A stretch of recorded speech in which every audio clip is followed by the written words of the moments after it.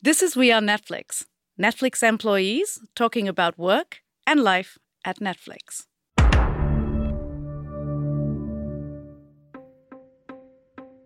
I don't want to sound like a sycophant because I'm on the We Are Netflix podcast, but genuinely, this was one of the best studio experiences I've had, in my 30, 40 years out in Hollywood. That's Bill Horberg talking about working on The Queen's Gambit. Now, watching people play chess may not sound enthralling. All the suspense in the game, if you can find some, is internal, quiet. In other words, hard to capture cinematically. But producer Bill Horberg has actually done it twice. First in the 1993 film Searching for Bobby Fischer, and now on Netflix with the hit series The Queen's Gambit. Both stories are about young chess prodigies, and both happen to be about a lot more than chess. The Queen's Gambit has been a huge hit for Netflix. In the series' first 28 days of release, 62 million households chose to watch it, making it Netflix's biggest scripted limited series to date. The show made top 10 in 92 different countries, ranking number 1 in 63 of them. And the series' culture impact went beyond people watching. After the series launched, search queries for chess doubled, and searches for how to play chess hit a 9-year peak. Chess sets have dramatically increased in sales, and the number of new players on chess.com has skyrocketed. I'm Lyle Troxell. Today on We Are Netflix, I speak with executive producer Bill Horberg, as well as Blair Fetter, director of original series at Netflix, all about how the series came to life, from the pages of Walter Tevis's novel, through a years-long adaptation process, to the screen. That novel, by the way, has now landed on the New York Times bestseller list, 37 years after its release. And it's where we started our conversation. Bill, when did you first read Walter Tevis's 1983 novel, The Queen's Gambit? Well, I was tipped off to the book by the wonderful author Michael Ondaatje, writer of The English Patient. I met him through Anthony Minghella when we were making The Talented Mr. Ripley. And Ondaatje told me this was one of his favorite books and that it was something that he read every couple years to remember how to write. He was just so admirable of the craft of the storytelling of Walter Tevis. So he's no slouch. And, with that kind of recommendation, I ran out to buy the book and I just consumed it and loved it and started wondering why hasn't anybody, made a movie out of this. And lo and behold, when I went to track down the rights, it turned out they were held by an old friend of mine, a wonderful Scottish man who's a producer and a screenwriter named Alan Scott. And then Alan kind of became a partner in this project, yeah? Well, Alan let me become his partner. He had actually acquired the rights probably in the late 80s, early 90s. And he had been at it for about 10 years or more by the time I tracked him down. And I just said, I love this book and I'd love to help. And, if there's anything I could do to join forces with you and see if we could get this over the hill, I'd love to team up. And he was gracious and we started working together. And at that time, we were really focused on making it as a feature film. Alan, in fact, had written a feature script, his own adaptation of the book. And we went to a number of different directors, starting with Bernardo Bertolucci, who Alan was in discussions with, really way back in the day. There were always a number of high-end filmmakers interested in this material. My friend Tom Tickfer was going to direct it, and he and Alan and I worked on a draft of the script together, but then he went off to make Perfume. I brought it to Mark Forster, I brought it to Frank Oz, and eventually I brought it to Scott Frank, who I just had a strong hunch would really connect to this, probably because he wrote Little Man Tate back in the day, and I could tell that he was already kind of leaning into this territory of exploring, child prodigies and, genius characters, precocious characters. And Scott loved it, and he and I ran around trying to find a home for it. But it never quite added up. It's not a really inexpensive story to tell because it moves all around America and then it moves to Europe and, it takes place in 7 or 8 different cities. And when you're having this earlier conversation with Scott Frank, you're also talking about it as a film, which makes it a secondary challenge. Yeah, we were focused on making it as a film, Scott and I, and this was in the aughts, probably 2005, 6, 7 in there. And, there still was a market at that time for independent films and, financing and distribution. But the kind of cost value equation of this just never quite lined up to crack the code. Bill, were you worried about producing this, that you'd be labeled as a chess movie maker, considering your wonderful success with Searching for Bobby Fischer? It's very funny to me that I kind of started my career, and maybe now I'm in the twilight of my career, bookended by these chess stories. But I didn't really come to either of them through chess. I'm not a chess player myself. I really came through the books. I was given the book of Searching for Bobby Fischer by Scott Rudin, and when I was at Paramount, we had a deal with Steve Zaillian, and we were looking for something for him to adapt, for himself to direct. And I just loved that memoir. It was so beautiful as a father-son story, and really about parenting and about competition and the nature of competition between kids. So it was in the chess world, and of course that was, a big part of it. But the themes and the relationships are what really drew me to it. And I would say the same with Queen's Gambit. It has a wonderful, exciting sports narrative. But what made me think that this could really be a more universal story and accessible to an audience beyond people who play chess or care about it in any way was really the character of Beth Harmon and her trauma and her coming of age and her tremendous emotional journey in this piece. And that just carried me along as a reader. And I thought, if I'm having this level of experience, I think an audience would really connect to her in the same way. So Alan Scott's in love with it. You're in love with it. Scott Frank's in love with it. It's 10 years ago. And then fast forward. Blair, will you tell the story from Netflix perspective? How did you first hear about the pitch of The Queen's Gambit as the title? It started with the limited series Godless, which was a feature film that Scott had written like 15 years before and had never quite found a home to get it made as a movie. And he pitched that to us and as a limited series. And we really had one of the most, amazing experiences with him, to sort of watch him expand that script to 7 hours and go through the production. And we just had such a great time. We were so proud of that show and such an elevated sort of Western. But when we were sort of wrapping it up, we immediately started talking to Scott about like, what can we do next? And he shared the book for The Queen's Gambit with me. So you just liked working with Scott Frank so much, you just wanted to do another project with him. Well, yeah, I mean, it just felt like he did such a good job with Godless and doing something that, it was, bigger than a movie, but it wasn't an ongoing series. It was just this sort of special thing. And it wasn't that we were, oh my God, we have to do another limited series with Scott. It was just, he's just a dream partner, very responsible and a joy to work with. So we sort of pitched things to him. He pitched stuff to us, and I really just gravitated to the book in the same way that Bill spoke about, in that it's a really easy read. It's so fun.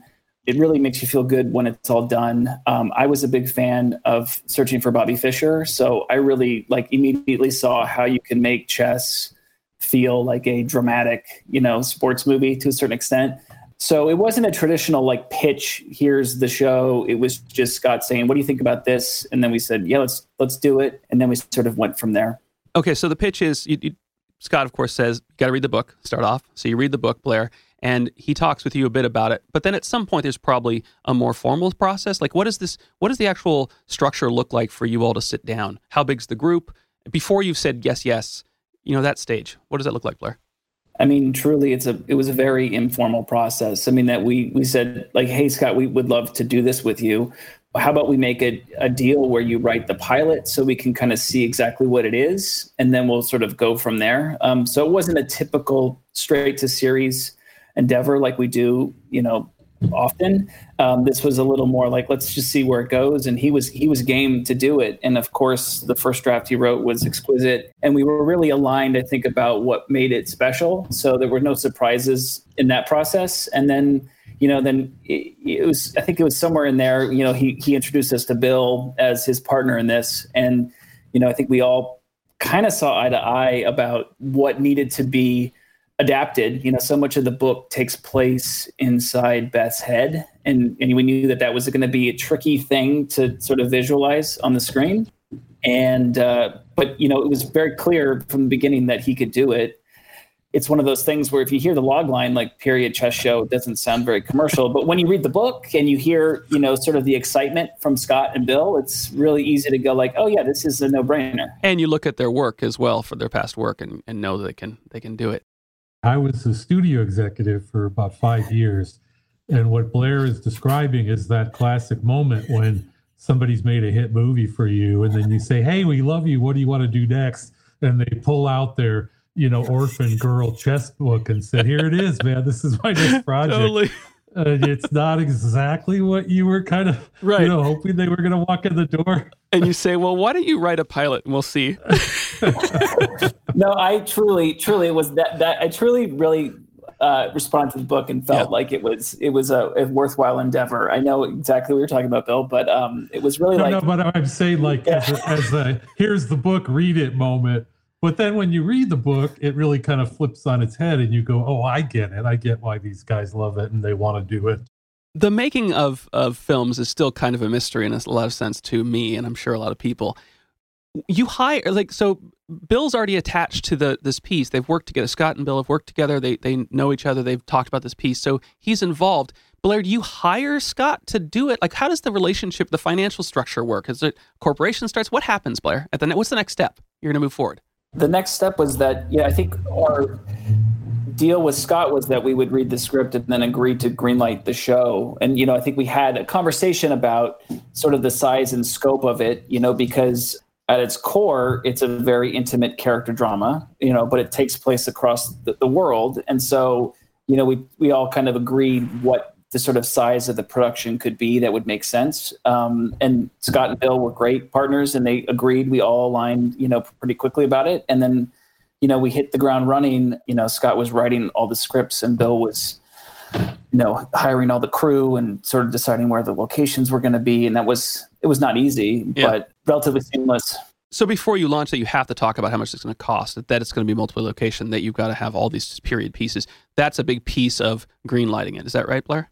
Yeah, absolutely. I mean, I think, depends on the show and what you think the audience is going to be. But I think this one, we knew we believed in the creative, but we knew that there were probably some barriers for entry to some audiences. So that's why we, wanted to make a reasonable size bet on it. And rather than say, yes, Scott, you can go to all these different countries. And we looked at it and we knew that like creatively, if we shot it in Berlin, we would be able to, shoot all those different scenes in Europe and fake Kentucky. And so it all kind of made sense. And have some impressive buildings to shoot in that already have a lot of what we need. Yeah. Yeah. Yeah, that was not an obvious choice because there's not a single moment in the story that takes place in Berlin. But it was driven by two things. Scott had a number of his core team returning from Godless, his cinematographer, Stephen Meisler, amazing editor, Michelle Tesoro, his AD, Aldrich Porter came back. But he was looking for a production designer and looking for somebody who, had a particular skill set and aesthetic vision, let's say, to do this show. It's 50s, 60s, Cold War era. As I said, it moves around a lot. So it's a show where building the world of the show is very much a huge part of the experience of it. And he and I had a kind of kismet moment where we both realized that we were big Babylon Berlin fans. And we were kind of using that as a comp of, wow, what an elegant, classy period production, but it looks very lived in. It doesn't look like one of those period shows that's kind of preserved in amber. And that was really important to him. And I said, well, the guy who designs that is an old friend of mine, Uli Hanisch. We had worked together about 20 years ago on a movie called Heaven. And I said, let me call him up and, send him the book and see if he's available, interested. So that was the key thing when those guys connected. It was like a Vulcan mind meld. They just really were riffing and very excited about what they heard from each other about the potential. So we said, okay, well, let's go over to Berlin and meet Uli. And at that point, we were thinking like, maybe we'll do 30% of this over here, because clearly we had to go to Europe to shoot Moscow and Paris. We weren't going to be able to cheat those anywhere else. But once we got there, it just became a revelation to us because all of Berlin is basically built after World War II. So the architecture in every aspect really lent itself to this show.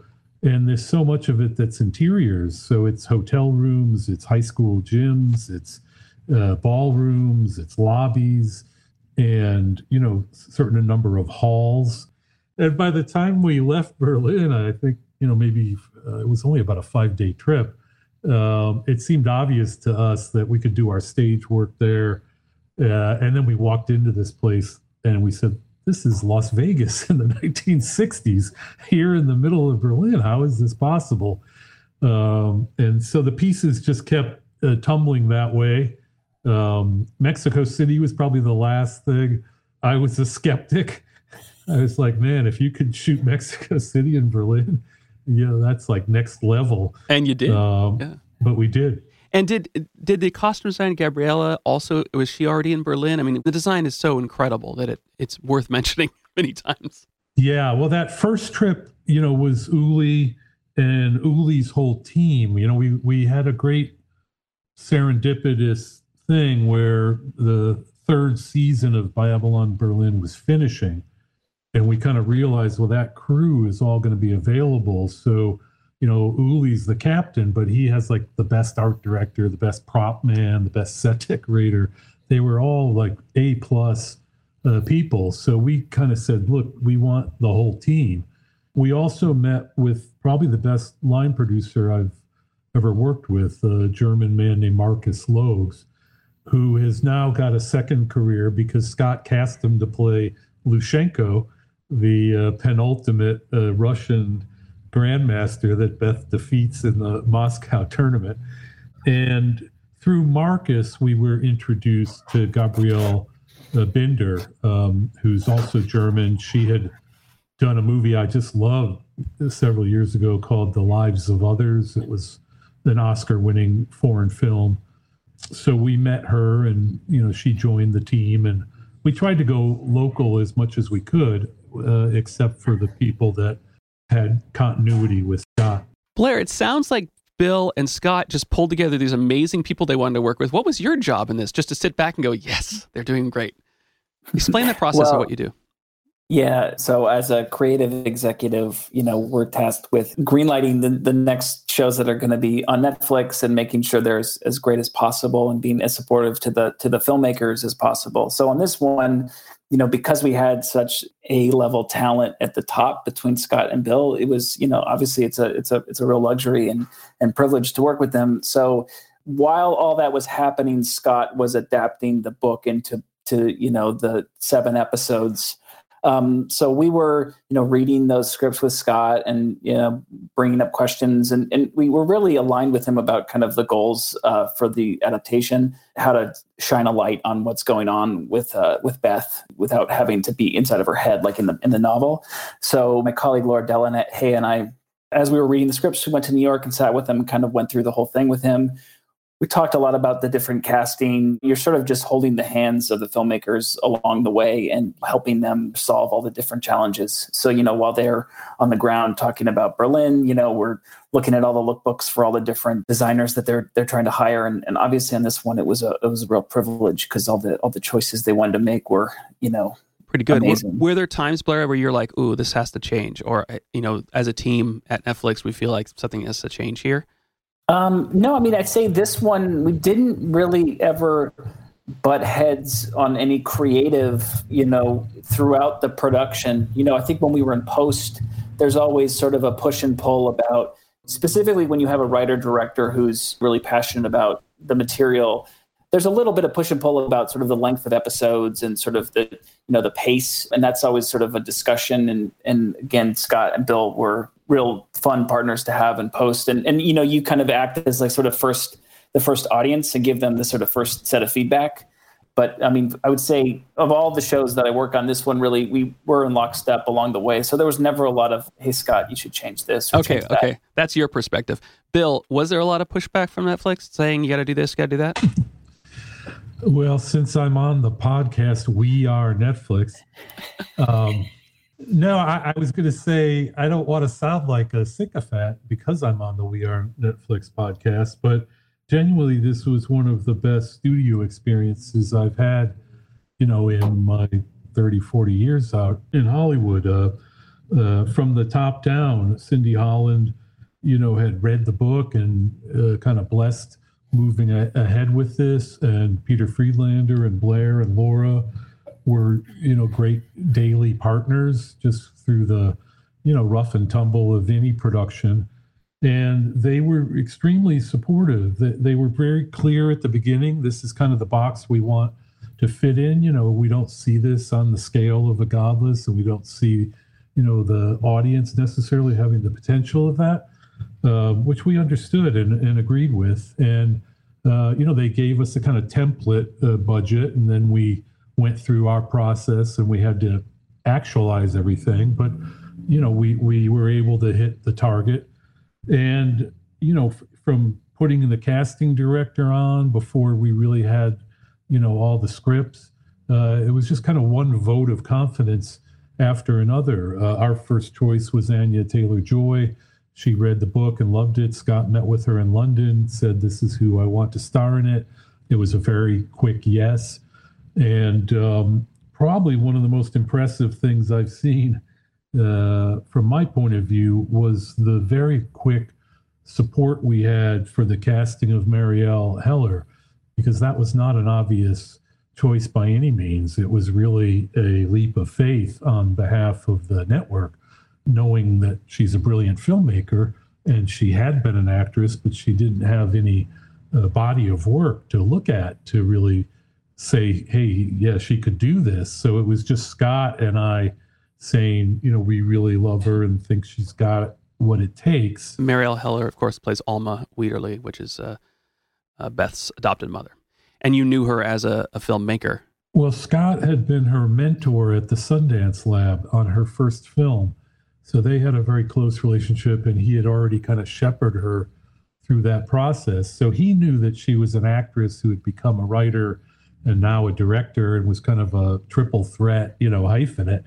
And she had a very small role in one of his previous films that he had to cut out, actually. So he kind of owed her one. So why was her casting unusual to you? Did you feel like the studio would have, in another situation, a studio would have stepped in and said, this is the actor we want to promote this for this project? Yeah, it's a very significant role in the piece, and I'm much more accustomed to the kind of pressure to cast a certain level of marquee name who the studio feels they can then use to hang the marketing on. But in this case, I think with Scott, the fact we already had Anya, we had Bill Camp, we had Thomas, there were other pieces in place already that felt like this is a really strong ensemble. But nonetheless, I got to say, I can't think of any other studio that would have really so quickly, supported us creatively and said, we're going to back your play here. Blair, is that a risk for you? Did you look at her and go, well, she doesn't have a long history? Were you questioning that decision? Did you think about speaking up? I think under other situations, maybe. But again, it was sort of like what Bill said, is like we had our cast that was looking remarkable. And, we had gone through the experience with Scott before, and, it's so easy just to sort of trust their judgment, because they're just pros. So didn't feel like something worth pushing back on. And we're fans of hers anyway. So it felt like, yeah, if he thinks she can do it, she can do it, Yeah. All right, let's talk a little bit about chess. Bill, you worked, as we talked about earlier, worked on Searching for Bobby Fischer. And at that time, you worked with the chess expert for this piece as well, Bruce Pandolfini. And Tell me about bringing him in, and when did you bring a chess expert in? Bruce Pandolfini was the very first call I made when we kind of knew that this had a home and was going to start being developed. And I told Scott about my experience with Bruce, who, he is the character in Searching for Bobby Fischer. Ben Kingsley is playing Bruce Pandolfini. And so the book was really about him as the teacher of Fred Wakeskin's son. And I just said, it's not just that he's a, chess master.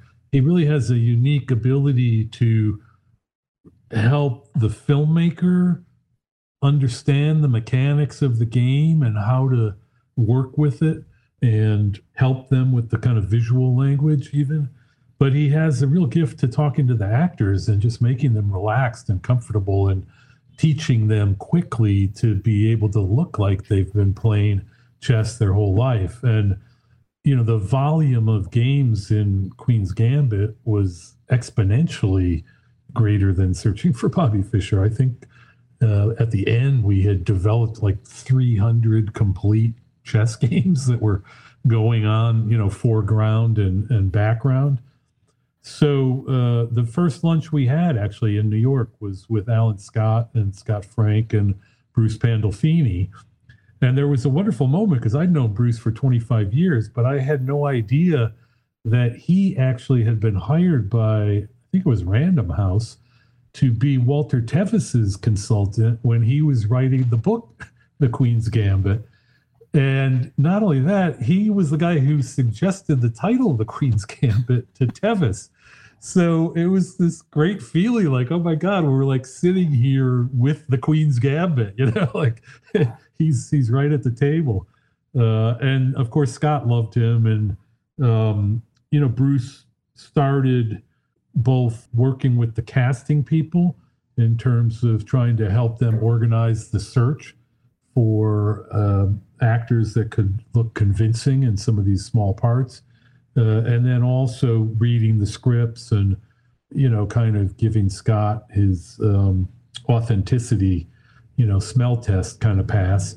And then through Bruce, we actually got introduced to Garry Kasparov, who, of course, is maybe the greatest chess player of all time.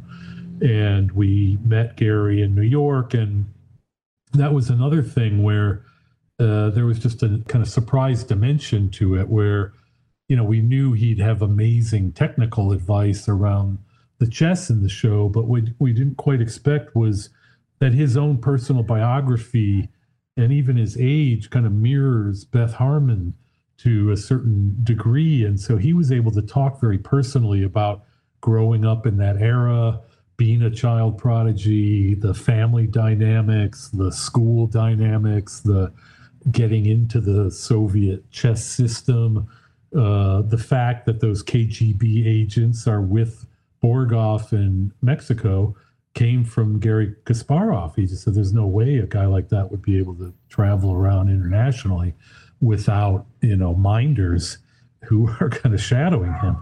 So Scott, was a kid in a candy store. He had Bruce and Garry on speed dial. And we needed all the help we could get. We were kind of terrified about how to make the chess play, to really make it something that people could watch and enjoy.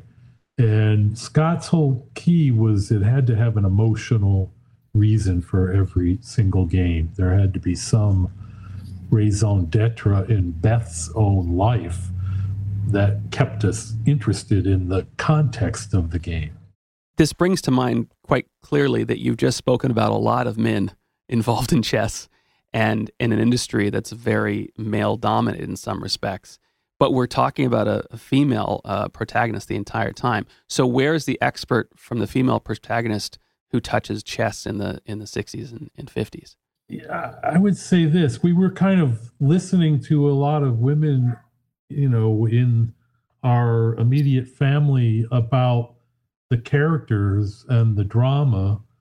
But on the technical chess side, because of my past history with Pandolfini and because that's a real job that somebody has to have a lot of experience in, like being the interface between filmmaking and recreating chess games on camera.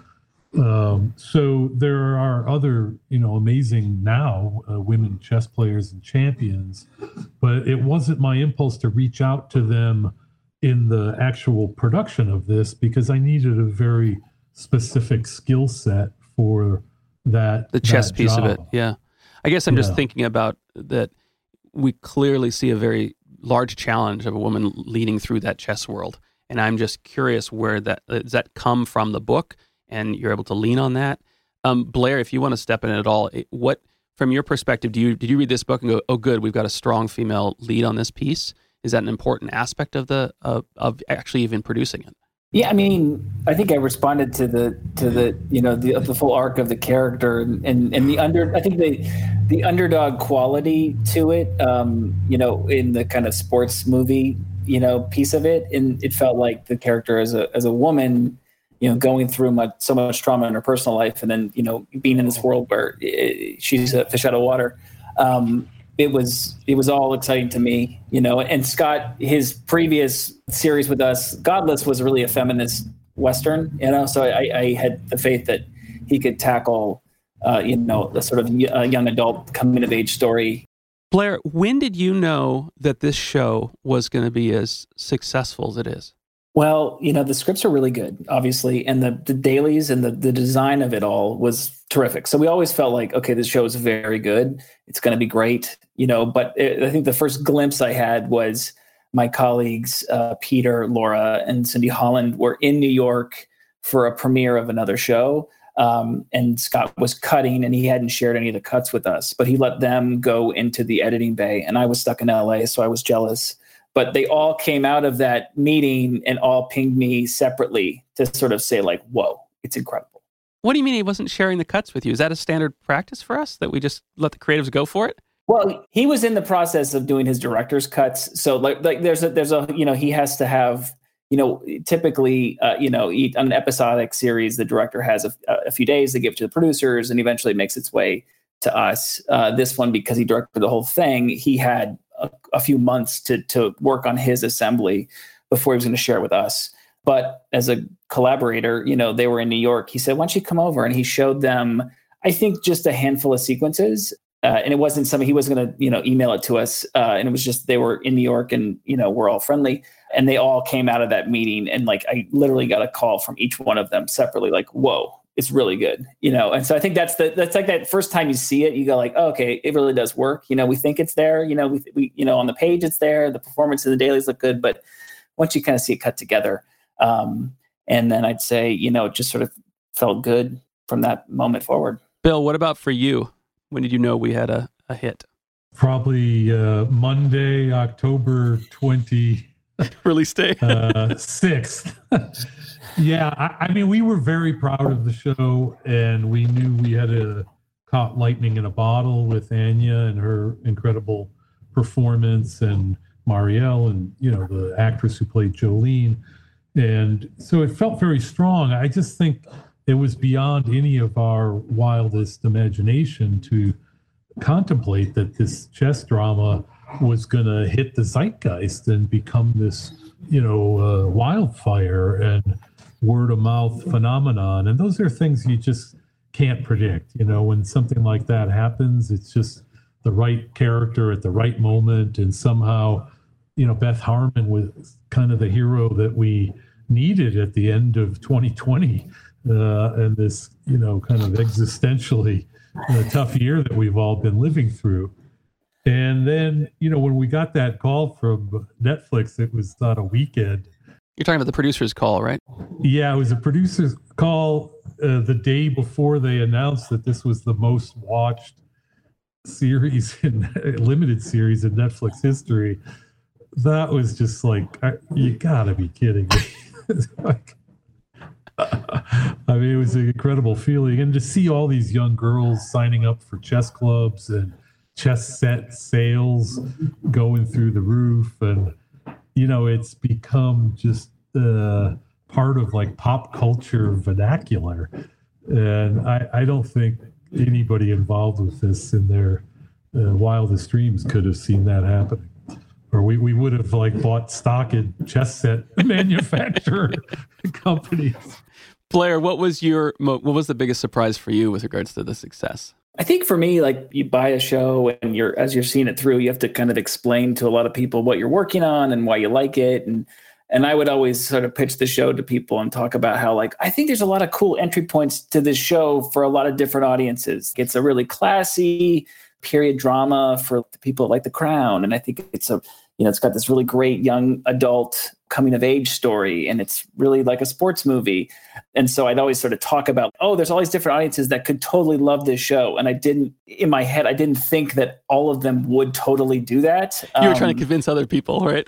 Yes. So like the sports movie thing was always a pie in the sky. And then, I'm on this text chain with Bill and Scott, and lo and behold, somebody was watching football, and like on the broadcaster was using the Queen's Gambit as an analogy for, a football game. This is like a few weeks ago. So it really feels like we did kind of get all those different audiences. What do we share with our creative teams like this? Like, you had the producer call, you share some numbers. We've shared publicly some numbers about this show, but what do we typically share with the people that make shows with us? Yeah, I mean, I think transparency is, important to us. And so, the first thing is there's a daily top 10 in various territories, countries, of the top 10 things that are on Netflix every day.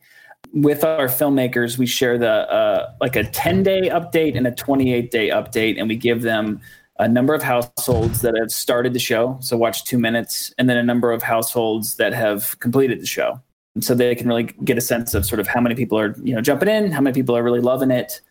This one's a little unique because I think, it performed so well that it made sense for us to share that. So we gave these guys another update sort of in the middle, so they knew that was happening. How'd that feel for you, Bill, finding out what the numbers were like? And did it feel like we were sharing enough with you about what was going on? Well, I have no point of comparison. I've really mostly been in the feature space, and it's all about pre-release awareness and tracking numbers and opening weekend. And, usually by Saturday morning, like, they've done an ultimate and they say, okay, this is, your film will end here. And they're sadly always pretty close. So this has been kind of a super fun learning curve for me, really getting a peek under the hood of the whole marketing machine at Netflix was really interesting and impressive, and I was really loving all the creative materials that they created, and also it's so like not about an opening day for them that it was very counterintuitive for me. Well, we're just going to drop the show on October 23rd and see what happens. They're like, what do you mean drop the That's show? Not a Thursday. What are you talking about? Yeah. So, I've really been hungry for every little aspect of kind of watching how this works and seeing how it goes down. And I'm curious now, of course, like, well, where are we at now? Once you get into that, once you get the taste, you want it more and more? Well, that whole thing of like the metrics of household starts and completes, and it's just a different language. And the top 10s in different regions and such, yeah. Yeah, how it's working internationally. Why do we share this information with the creators? Like, we've hired the team. You made the decision to put the money down and actually pay for the show. Congratulations, by the way, Blair. And and they produce it and they make this amazing piece. Why do we feel like it's important to share this information about how well it's done? I mean, we're not doing a commission-y kind of thing. We don't, like in traditional, it's like opening weekend ticket sales. Some of the people are above the line and actually get a percentage of how much money the film's going to make. That's not the situation here. So why do we share it? Man, I just think we want our partners, I think, to, know exactly how our consumers are engaging with the material that they've sweated for the last 2 years creating. It's just, to me, it's always been something that's, well, before we started sharing more information, it was always kind of, I always struggled because I wanted to be able to tell them exactly all the number of people. But now that we do it, it's really rewarding. So people know exactly how many people that they've entertained. It sounds like you're all working together as a really collaborative team in some ways. So it seems like you would want to share information. That does make sense.